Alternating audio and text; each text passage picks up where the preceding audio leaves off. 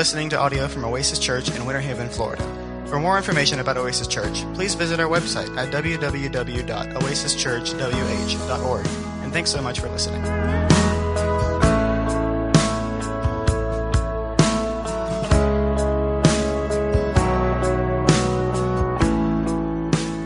Luke chapter number 3 is where we're going to be today, picking up where we left off last week. Now, how many of you have ever bought a precious stone in the audience? You ever bought a precious stone? Several of you? All you guys that are married ought to raise your hand. You bought, I'm sure, at some point. You didn't just find your engagement ring. I hope you didn't find.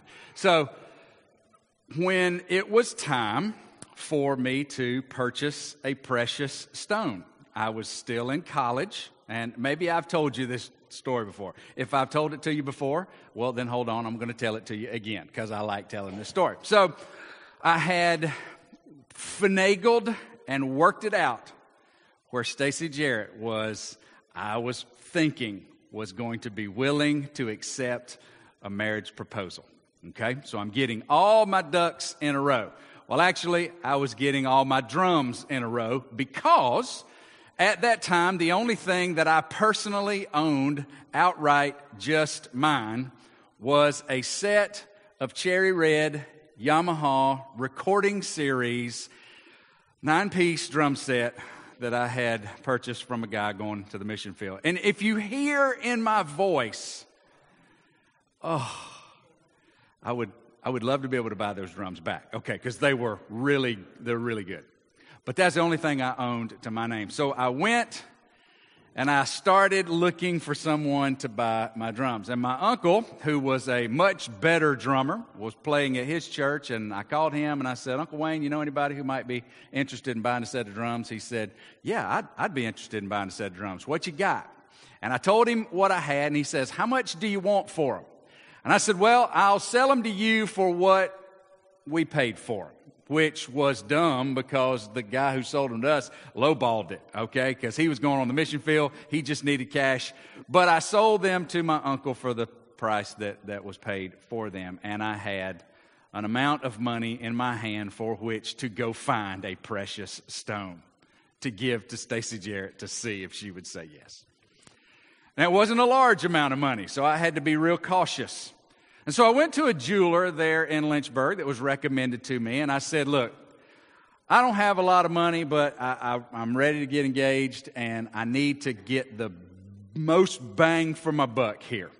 So what I need you to do is tell me what I need to be looking for. And he spent a gracious amount of time. This fellow was a believer. I'm pretty sure he was a believer because that's how I got sent to him. And he explained to me all about cut, carat, and clarity. They said, now, Mr. Clark, you have a little bit of say-so with cut in your price range. You don't have a whole lot of say-so in the realm of carat in your price range. But let me talk to you about clarity.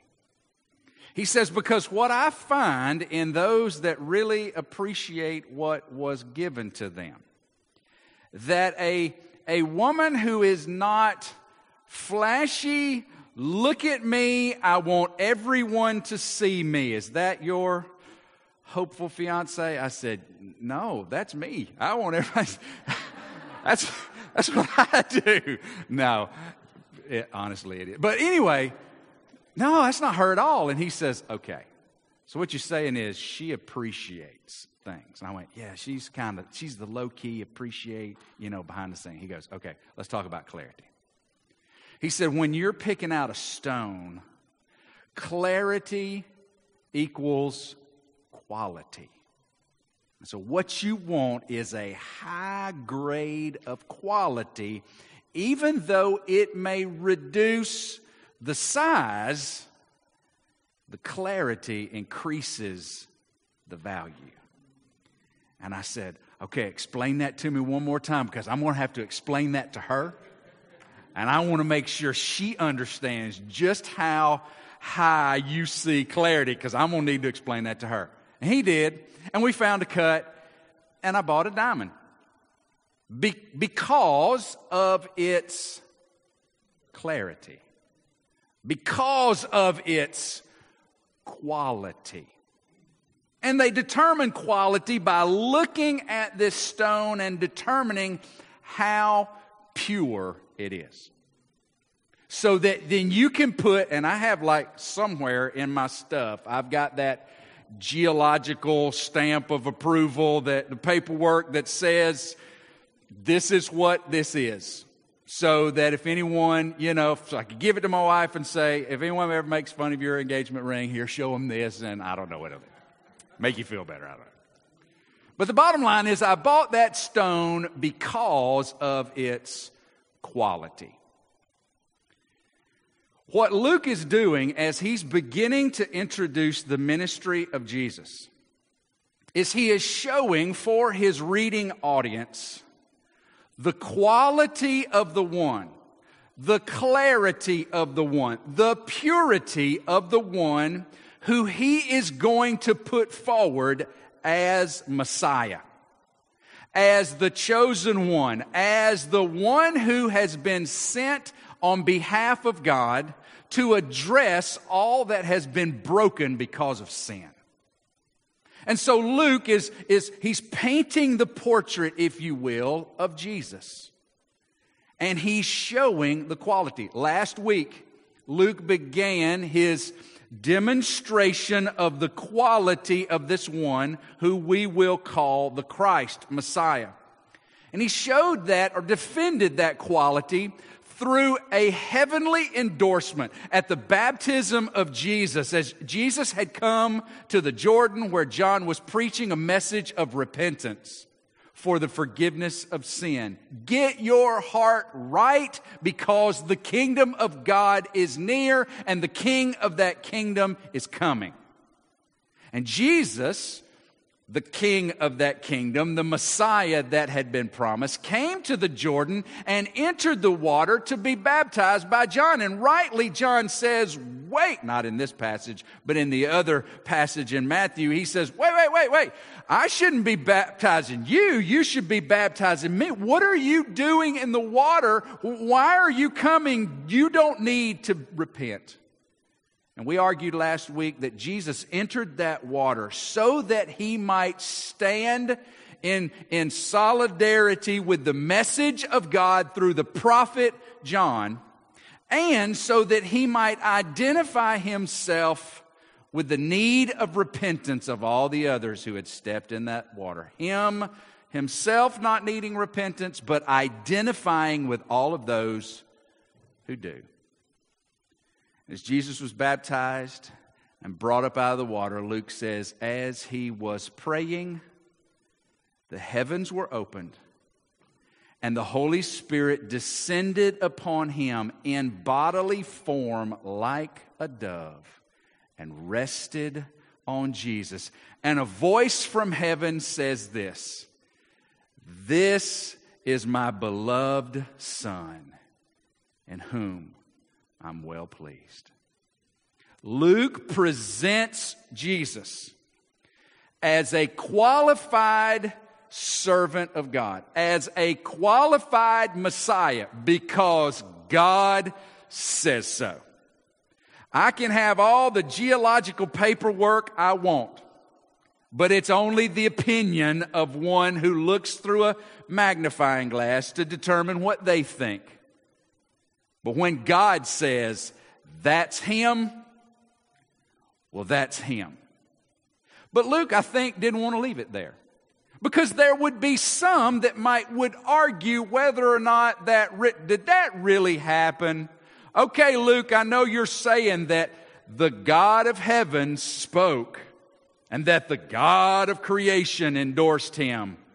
But surely there's more. And I think what Luke is doing here in chapter 3 and the first part of chapter 4 is saying, I'm glad you asked, because I'm not done qualifying this one.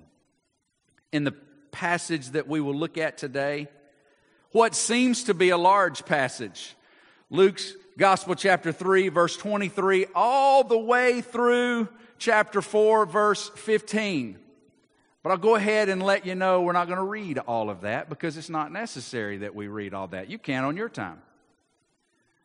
Luke is going to say not only is he qualified through heaven's endorsement, this one, Jesus, has a qualified pedigree, and this one, Jesus, has a qualified purity in and of himself. So if the endorsement of God that John heard and many others, if that's not enough, then I want to shore up the argument for you to show you he is qualified even of himself. First, a qualified pedigree. So what Luke does beginning in verse number 23, chapter 3, verse 23, is he begins the genealogy of Jesus. You know, there's another genealogy in the four Gospels, the other one found in Matthew. And so we say, okay, well, they must be the same genealogy because they're talking about the same guy. But if you read both Gospels, you'll discover, wait a minute, there are some similar names in Luke's and Matthew's genealogy, but there are more names that are different. And there's some other characteristics about these genealogies that are different. So let me just give you some of 4 differences between Luke's genealogy of Jesus and Matthew's. Number 1, it's a different location. Matthew begins his gospel with the genealogy of Jesus, whom he will be speaking about and painting a picture of. Luke, however, uses it into his story, you see, after the baptism account. There's a different order in the 2 genealogies. Matthew moves from the past to the present. So Matthew goes back as far as he's going to go, and then he tells the genealogy moving toward the present. Luke does the opposite. Luke starts from the present and moves toward the past. They're different as far as length is concerned. Matthew, in his genealogy, goes from Jesus to Abraham, and that's where he stops. Luke, however, starts with Jesus and goes all the way back to the first man, Adam. So they're different in location and order and length. But lastly is the most confusing, and I've already alluded to it. They're different in their listing, meaning they have different names.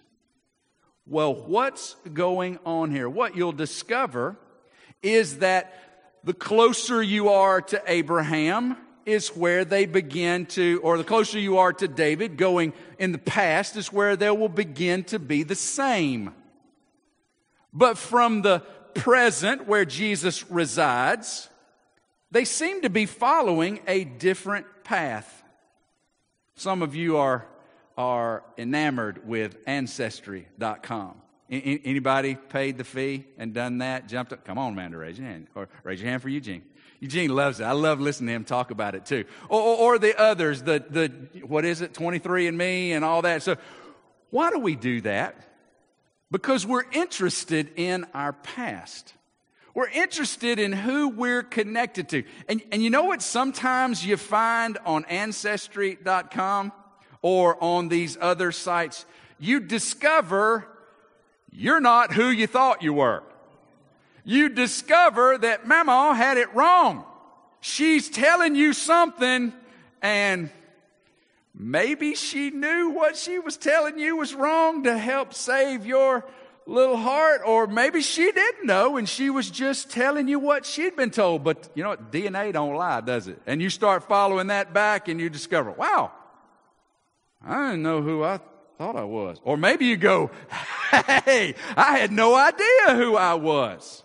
Because, you know, you were related to George Washington, right? Right? Queen of England, somebody you're related to, and you're waiting on the check. What you don't have here in these 2 genealogies is a contradiction. But if you look at it on face value, you start very quickly saying, wait a minute. Jesus, Joseph, and then another father. Well, Joseph didn't have two daddies. Joseph didn't have two different granddaddies. Joseph didn't have two different great-granddaddies from the... I'm not talking about paternal, maternal. Don't confuse that. He didn't have two in the same line. So what's happening here? Well, there's some answers to that. And I think some of them are helpful, and some of them are not so helpful, for me at least. But here's what I think is happening, and I'll share this with you. The differences in their listing seem to be the purpose for which they are writing. Now, let's even back up a little bit further.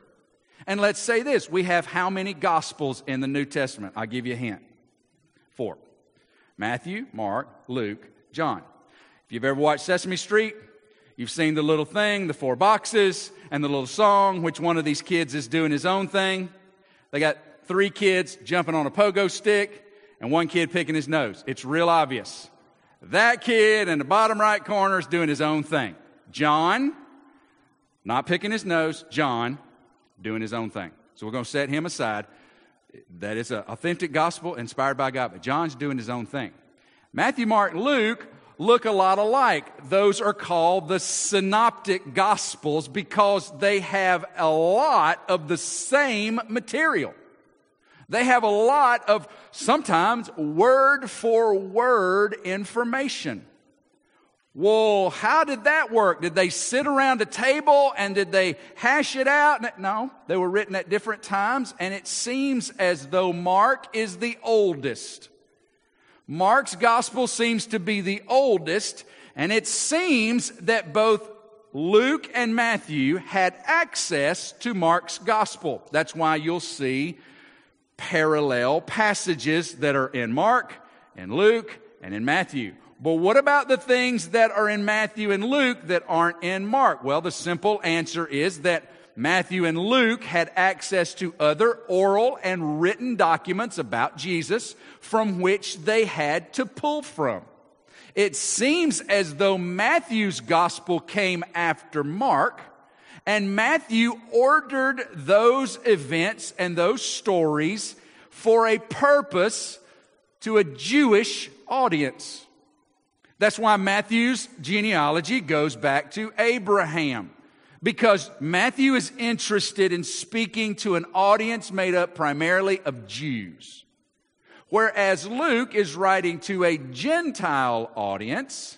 And it seems Luke is taking his stories and these documents and these accounts, which we've already read in the first chapter, the first 4 verses, that he took great pain.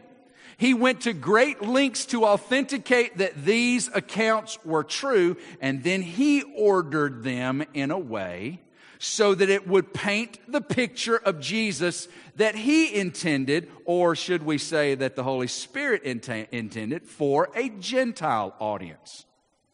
And so Luke's gospel seems to go through the son of David by the name of Nathan, while Matthew seems to go through the son of David through Solomon. So how does that work? It seems that Matthew follows Joseph's line through Solomon. You say, well, wait a minute. Jesus wasn't Joseph's son. I know that. But for the Hebrew, when Joseph's marriage to Mary became solidified after the birth of Jesus, Jesus, even though to the public was seen to be born out of wedlock, Jesus became Joseph's son from a legal standpoint. If he chose to go ahead and marry Mary, say that fast 5 times, then he was taking the responsibility of her son born prior to their marriage. And so therefore, Matthew is following the legal line through Solomon. It seems that Luke is following the royal line. You say, what's different between royal and legal? Royal requires DNA. Royal requires blood. And who did Jesus get his DNA from? Not Joseph, but he certainly got it from Mary. I think the most plausible explanation is that in Luke's genealogy, starting in verse number 23, Jesus, when he began his ministry, was about 30 years of age, being the son, as was supposed, of Joseph, the son of Heli.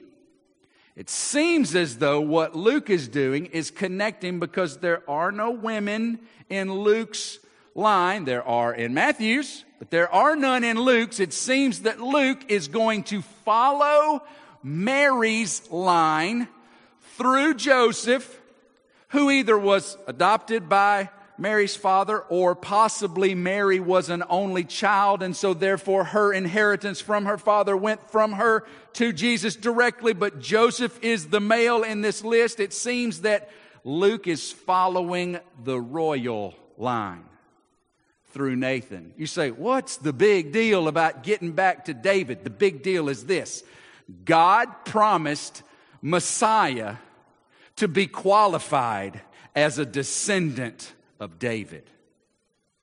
And what we discover in the Gospels, if you're reading Matthew, he goes all the way back to Solomon through Joseph, who wasn't his biological father, but according to the laws and customs of the Jews, Jesus fit the bill. And then if you go over here to Luke, he says he goes all the way back through the son that didn't become king, but he also didn't mess it up for Israel, Nathan, the younger son of David, through whom the promise could also extend.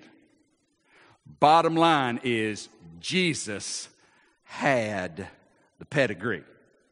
If God's spoken word out of heaven with the accompaniment of the Holy Spirit is not enough for you, well then know that he's at least qualified in his pedigree.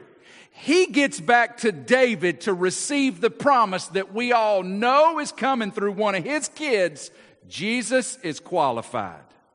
Matthew says through his adopted father. Luke, I believe, says through his mother. There's a practical observation. Because you go, okay, genealogy, now what? Well, it's just information about Jesus, not a lot to apply about a genealogy, but I do think there's a practical observation that I want to show you. Something that I want you to see. And that is this: even Jesus had good and bad in his family history. You say he did? Well, yeah, he had Abraham, he had David, he had Boaz. I mean, he had some really big names in his pedigree, but he also had some other guys that weren't so good. One of which I will just name out of verse number 33. You don't have it in the on the screen, but in verse 33, we hear of the son of Perez, the son of Judah. And you go, well, what's that? Well, Judah had an illicit affair with someone he thought was a prostitute, but was actually his daughter-in-law that he had done wrong, who dressed herself as a prostitute so that she might woo her father-in-law into an evening of passion, and from that came Perez. Well, if that ain't a scandal, I don't know what is. But you know who's in line? Jesus. You see, Jesus had big names and small names, good names and bad names. And here's the kicker. None of those names made Jesus any better. And none of those names defined Jesus any worse. When we read these genealogies, it's a reminder to us that those folks in your past, those folks that you come from, they don't define you. They don't determine what and who you are. They are a part of your story, nonetheless. But they don't define you. They don't decide for you what God says. God calls the broken. And Jesus came for us all. I think Luke went beyond Abraham in order to show Theophilus and all the others that will read this gospel and see this picture of a qualified Messiah to know, look, he's not just the Messiah for the Jews, because he goes all the way back to Adam. Verse 38, the son of Enos, the son of Seth, the son of Adam, the Son of God. I believe to say, y'all, he's qualified by what the Jewish law expected, but he's connected to every one of us. He's a qualified Savior because of his pedigree for everybody. He's not just qualified in an earthly fashion. He's also qualified in his purity. This is where God has said from heaven what God has said. His lineage has defined him according to just where he was born. But they say about the proof, it being in the pudding. I'm not really sure what that saying means, but I hear it a lot. Basically, Jesus, you've got the credentials, but now will you put them to practice for us all to see and hear? If you've ever spent any time in a high school chemistry room, then you've probably done an experiment with a little piece of paper called a litmus test. A litmus test, there's a material on the paper called litmus, and you put the paper down in the liquid, and if that liquid is acidic, meaning it is an acid, then typically that paper will come out what color, chemistry students? Typically red, showing that there's acid in the solution. If the solution is a base, you put the paper down in the solution, meaning that it's not acidic. You pull it out, and typically, we'll see if you get this one right. Typically, you pull that out, and what color is it? Not red, but Democrat. Blue. No, it's blue. I don't know. That was spontaneous and unhelpful and unprofitable. I apologize. So, you pull it out, it's blue.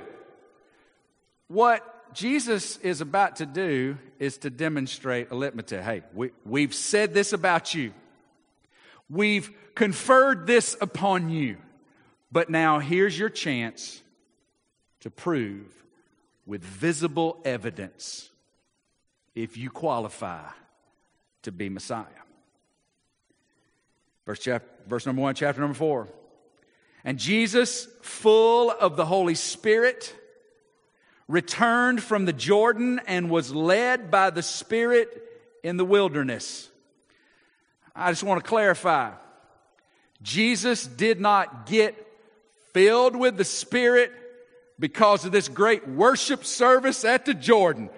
Whoo, I'm ready and I'm full. That's not what he's talking about. Remember, let's go back to Ephesians. We've already studied this. When Jesus, through Paul, said, don't be drunk with wine, but be, say it, filled with the Spirit.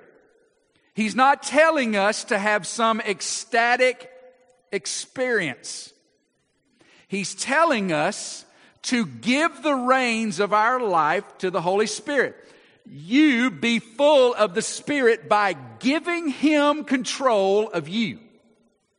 Meaning, you're not driving you anymore. You're letting God determine the course of your life. That's what Jesus did. Of course, we know Jesus not only is born in flesh, but He's also God the Son.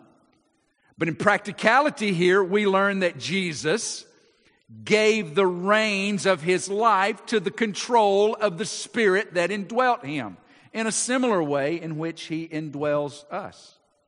So Jesus, being under the control of the Holy Spirit, allowing God the Holy Spirit to dictate His goings and comings, the Spirit led Him into the wilderness. Verse 2 says, for 40 days being tempted by the devil. This word devil, it just simply means the accuser, the embodiment of evil, the adversary. To be tempted by the devil, and he ate nothing during those days. And when they were ended, he was hungry. One of the writers that I read behind says, I want you to notice something. Luke has ended with the fact that Adam was the lowercase Son of God, meaning that he was created by God. In the same way that we can say, realistically, we are all children of God in that we were created by God. But that's where that children of God statement ends. We were just made by Him, and we all possess His image. But true children of God are those that are His by faith. And that statement would not be true for the entire world. The entire world is not all children of God, only those who are born and adopted into His family by faith. And so when Luke says Adam was a lowercase Son of God, created by God, Jesus also is the Son of God. Capital S. Only begotten, uniquely distinct, but completely connected to His Father and the Spirit as the second person of the Godhead. This author says, I want you to imagine the scene that Luke is setting up. And imagine the environment in which the first Adam was given the opportunity to face the challenges of the tempter. The first Adam was in the luscious Garden of Eden, in a place where all of his needs could be met with a woman made for him. And they were given the opportunity to have the run of the place with one exception, the one tree. This writer says, now think about Jesus, the second Adam, to face the same enemy, but in a much different environment. Parched, dry, hot, starving. The Bible says Jesus was hungry. Some of you right now have already felt the rumble in your belly. And you're hoping that your neighbor not related to you did not hear it. And if they did, that they would think it was your child or your spouse. But can I tell you, you ain't hungry like Jesus was hungry. Jesus was at the end of physical ability, starved for 40 days by the will of God who led him there. Luke paints that picture on purpose. You see, he's already said a whole bunch about Jesus. He's already put Jesus on a pedestal. He's got the approval of heaven. He's got the pedigree for it. He's Messiah, but I want him to show you. And so he's painting the picture bleak. The Bible says, when that time of 40 days was ended, he was hungry.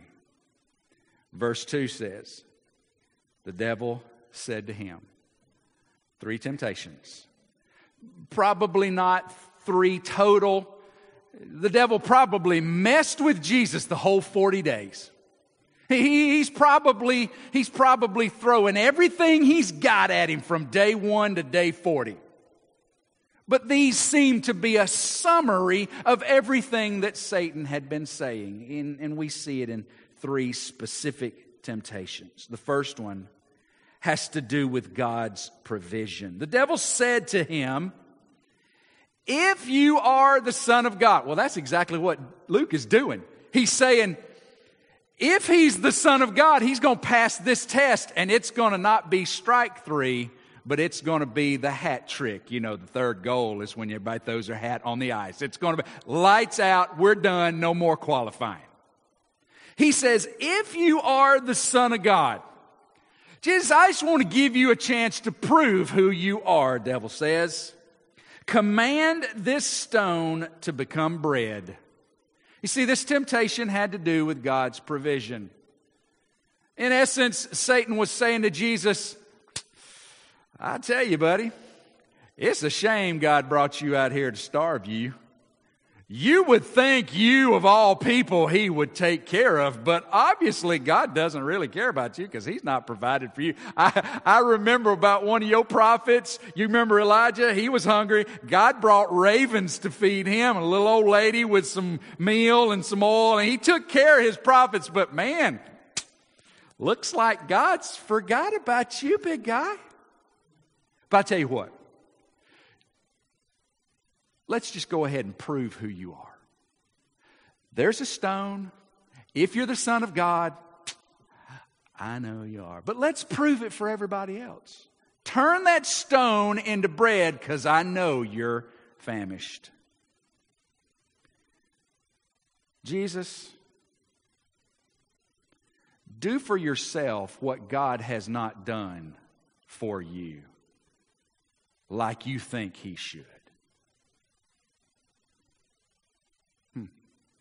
Jesus said, it is written, verse 4, man shall not live by bread alone.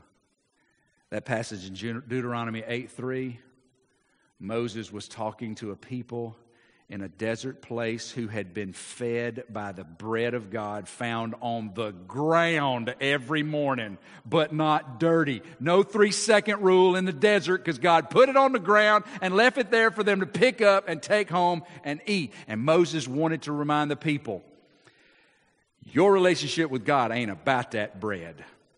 Your relationship with God has to do with what He says. Because there are going to be days that bread ain't there. And you're going to be wondering if God has forgotten you, and you got to remember what God has said. And Jesus says, yeah, I'm hungry. But man doesn't live by bread alone. God the Father has not forgotten me. God has sent me on a mission, and I'm going to be loyal to Him. And I'm not going to need the opportunity to prove to you who I am. So thank you. No, God's Word says otherwise. Well, shoot. Let's try again. Temptation number 2, having to do with God's plan. Verse number 5. And the devil took him up and showed him all the kingdoms of the world in a moment of time. So it seems as though Satan did sort of a little visual demonstration showing him all of the kingdoms of the world. Basically saying, Jesus, you're so interested in all these people. You went to all this trouble to put on flesh. And I know you're hungry. And I know you're tired. And I know you're frustrated. And I know folks have talked about you all your life. It seems to me you're going through a whole lot of trouble for all these folks over which I've been given authority. And you know I have. Your daddy gave it to me. Let's do this. Verse number 6. To you I will give all this authority and their glory, for it's been delivered to me, and I give it to whom I will. If you then will worship me, it all will be yours. Here it is, Jesus. All this that you're so interested in. All these folks, and I don't know why you're interested in them. But they're right now under my authority by God's command. Let's just make a deal. They can be yours today. And you can avoid all that you look forward to. I don't get God's plan for you, but I've been hearing folks talk about it I've been hearing people write about it for a very long time. We can avoid all of that unnecessary suffering. I'll give it to you today. All you need to do is just bow the knee to me. So I don't even think Satan was saying, be my follower. I think he was just saying, just go down, tap it one time. Just nobody looking but me and you. Just go down, just tap it and right back up. And I'll let you have it all. We can end this thing today. Jesus answered him, well, Satan, you know, it's written, Deuteronomy chapter 6, verse 13, you shall worship the Lord your God, and him only shall you serve. You know, you make a good point, Satan. I am interested in all these folks. That's why I'm here. So I'll give you that. But even if I could worship you, I would not. Because the Word of God says, only him will you worship and serve. And you're right. This is going to be a hard journey. But it's a journey that ends in glory. The journey you're talking about is the happiness for a moment, but is it truly happy? But an eternity of ruin. No. I'm going to remain true to my Father, to our Word. Thought I had you there. Okay, well, let's try another one. Verse number 9. Here he's going to tempt him with God's ability. He took him to Jerusalem and set him up on the pinnacle of the temple. Most authors, looking through the lens of Josephus, a Jewish historian, said that it's probably the southeastern corner of the temple that overlooked the Kidron Valley. It was right there on the edge of the wall and looked straight down through the Kidron Valley, which, interestingly enough, Jesus would be able to pass on the night of his betrayal to go pray up on the Mount of Olives. But it's said that from top to bottom was 450 feet. Josephus said that when folks would look over that pinnacle, they would get dizzy. Those of you who are afraid of heights are not imagining that right now, because it does the same thing to you. It's what makes it where you can't look over the edge of the high thing because it makes you a little queasy in your stomach. I'm one of those with you. It seems as though Satan has taken Jesus now and is up there to that point that everybody knows about, that high point in the city, the pinnacle of the temple. And he says again, if you are the Son of God, well, throw yourself down. Because Jesus, it is written, and now Satan begins to quote from the Psalms. And he has some pretty good theology in that he's quoting Psalm 91, which is a psalm written about Messiah. He says, he, talking about God, will command his angels concerning you to guard you. And on their hands they will bear you up, lest you strike your foot against a stone. He starts off with good theology and then tanks it. Why? Because he's tempting Jesus to do something to force God's hand to prove who he was. You see, Jesus, if you jump from this point and you survive, everyone will know you're Messiah. And if you're going to go through with everything and not worship me, at least you could have everyone on your side. Just jump down, because God has said about you that he won't let anything happen to you apart from his plan. Prove it. Jesus says, well, Satan, that's where your theology just went in the toilet. What God says, I do. And I don't have to force his hand. Because in Deuteronomy 6:16, it is said, you shall not put the Lord your God to the test. You don't back God into a corner and expect God to dance to the beat of your drum or of your expectation. But how many times have we been tempted to say, God, if you really love me, you're going to work this thing out. It's got to work out, God. But I know if you love me, you will. And you know that in a relationship, if you love me, you will never is correct. If you love them, you won't ask them till you will. You trust them. And Jesus said, don't work like that, Satan. I don't have to prove anything to anybody, but in his refusal, you know what he was doing?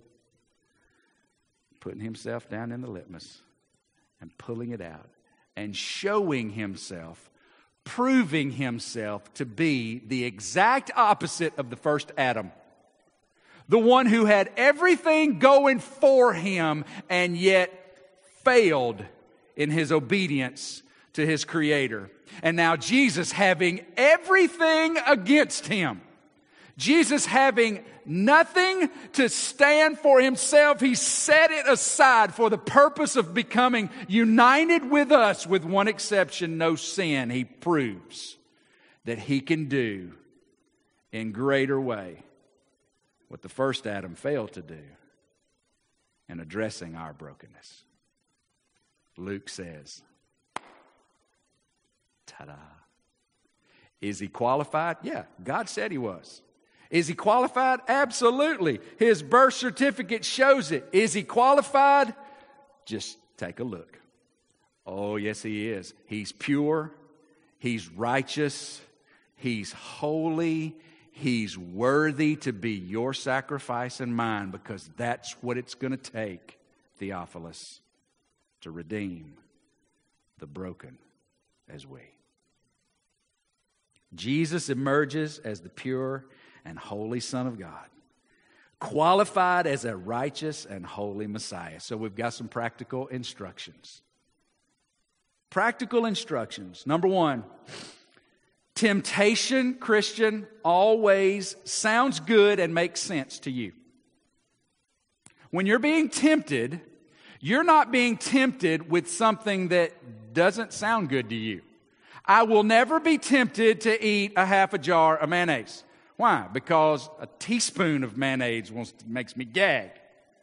But if I can, for illustration, I can be very much tempted to eat a half a bag of Reese Cups.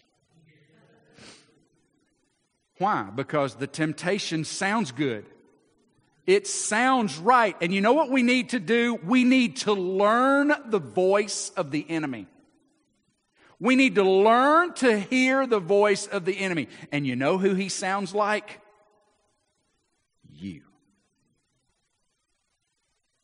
He sounds like me. Cade and I, we like to have fun with accents. Some of them are pretty good. Some of them aren't even close, but we're having fun. Satan sounds just like you. When he says, look, I know what God said, but it's 8 o'clock and the thing has to happen at 10 and God ain't showed up. So look, you must need to do this for him. Got David in trouble, got Abraham in trouble, all kinds of babies born that wasn't supposed to be born. You need to figure this out because God's forgotten you. Sounds just like you, sounds like a good idea. But if you filter it through God's word, you know that those who wait on the Lord renew their strength. Those who trust in the Lord don't go without. Temptations sound good. Makes sense to you. Number two, temptations are usually about making your own way, a shortcut apart from God's way. If you're in God's Word, if you want to know what God has to say about the direction of your life, you can discover that here. But I'm telling you, we want to go all kinds of other shortcuts. I like a shortcut. I like to take one. Why? Because I don't like to be somewhere longer than I think I need to be there. So I'll take a shortcut. Sometimes I'll make my own shortcuts. Go in a way that says do not enter because nobody's watching and it's just around the corner. And that's what Satan does to us. He says, don't go the long way. Take this route. It's a whole lot easier. The problem with that is how much God uses the long way to build you and I into who He has called us to be. He's the God of the long way. God is the scenic route God. He's not in a hurry, and you need the time with Him. It's typically about shortcuts. Learn to listen to those and recognize those. And then last, temptations can be resisted through God's Word and by God's Spirit if you will be filled, as Ephesians said, giving the control of your life over to God and say, you drive, you know the way, I don't, and I'll try to take a shortcut. You drive, I'm riding with you. And you start putting the things that sound like you in your mind and heart, you start putting them in the hands of God, and you'll start hearing another voice. Now, not probably voices in your head, but the voice telling you truth that doesn't sound like what you want to do and what you think you ought to do. You know who that typically is if you're looking to Him? Him. So learn the way Satan sounds like you. Learn the way God don't sound like you, but will always lead you to where He wants you. Some of us are wrestling with temptations right now. Some of us are on just the edge. You know, He said, you're hungry, aren't you? I'm like, yeah, I am. I'm hungry. And I know God said He provided, but I guess He's forgot about it. I guess He wants me to do. And we're right there on the edge of that cliff. What's Satan trying to do? He's trying to steal, kill, destroy. He's just trying to mess us up, get us off point. He's trying to lead us astray. But not if we get to that edge and go, well, you know what? Now, God wouldn't have me figure this out for Him now, would He? No. I'm just going to wait on it. Not saying don't do what God has said do, but getting there going, this feels like a shortcut. I'm just going to trust God. We resist Him. And what does James say? You resist the devil, what will he do? Gone. You pull this thing out, you start telling the enemy what God has said, Satan will say, you jerk, I ain't got time for you. He'll leave you alone. He'll be back. He'll leave you alone. You find clarity. You're all going to face temptation. You're going to fail a lot of times. We serve a forgiving God. Hallelujah. It'll forgive. Amen? But wouldn't it be better to avoid some of the things instead of seek forgiveness? Yeah. Jesus has showed us the way. Resist through the Word and the Spirit. And look to the one who's qualified to lead us. Because He is. And He always will. Well, let's pray. Let's stand together. Father, we thank you for the day. We thank you for your word. We thank you for your Son who is qualified. You said so. That's enough.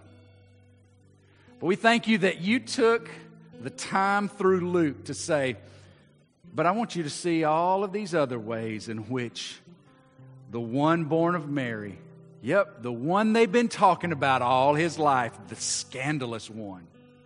Well, He's the Savior. He's my choice. He's Messiah. He's the King of this kingdom. He's the one you're to listen to and follow. Thank you, Lord. Thank you that Jesus is pure and holy and untainted by sin. We are not.